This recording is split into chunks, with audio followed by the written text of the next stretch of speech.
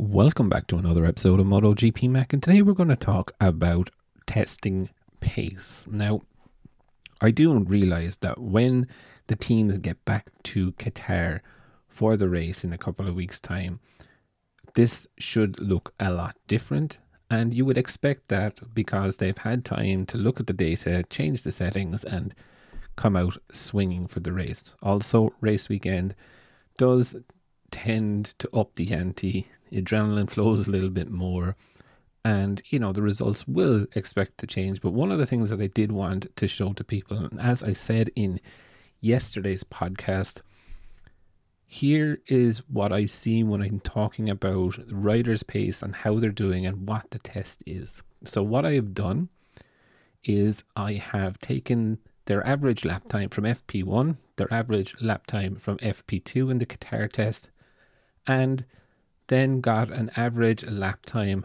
for the complete test. And also I have taken their average top speed as well, just to give you an indication of where things are. And obviously if Qatar was a race, here is how they would have finished.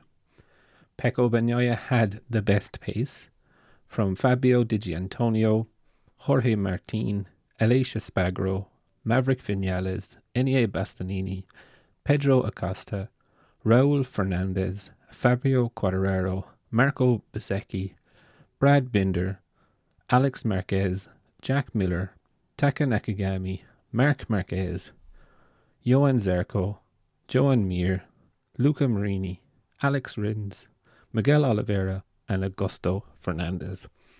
And look, the stopwatch never really lies. Again, this is just testing, and I'm fully aware of that. But as you can see, if it was a race, this is the order of where they would finish. And it's quite stark that the difference in pace-wise, from Pecco on an average pace of 1 minute 52.6 to Augusto Fernandez on a 1 minute 54.2. It is a lot. Out of that, the surprising thing that I saw was that the average top speed actually went to Fabio Quartararo on the Yamaha.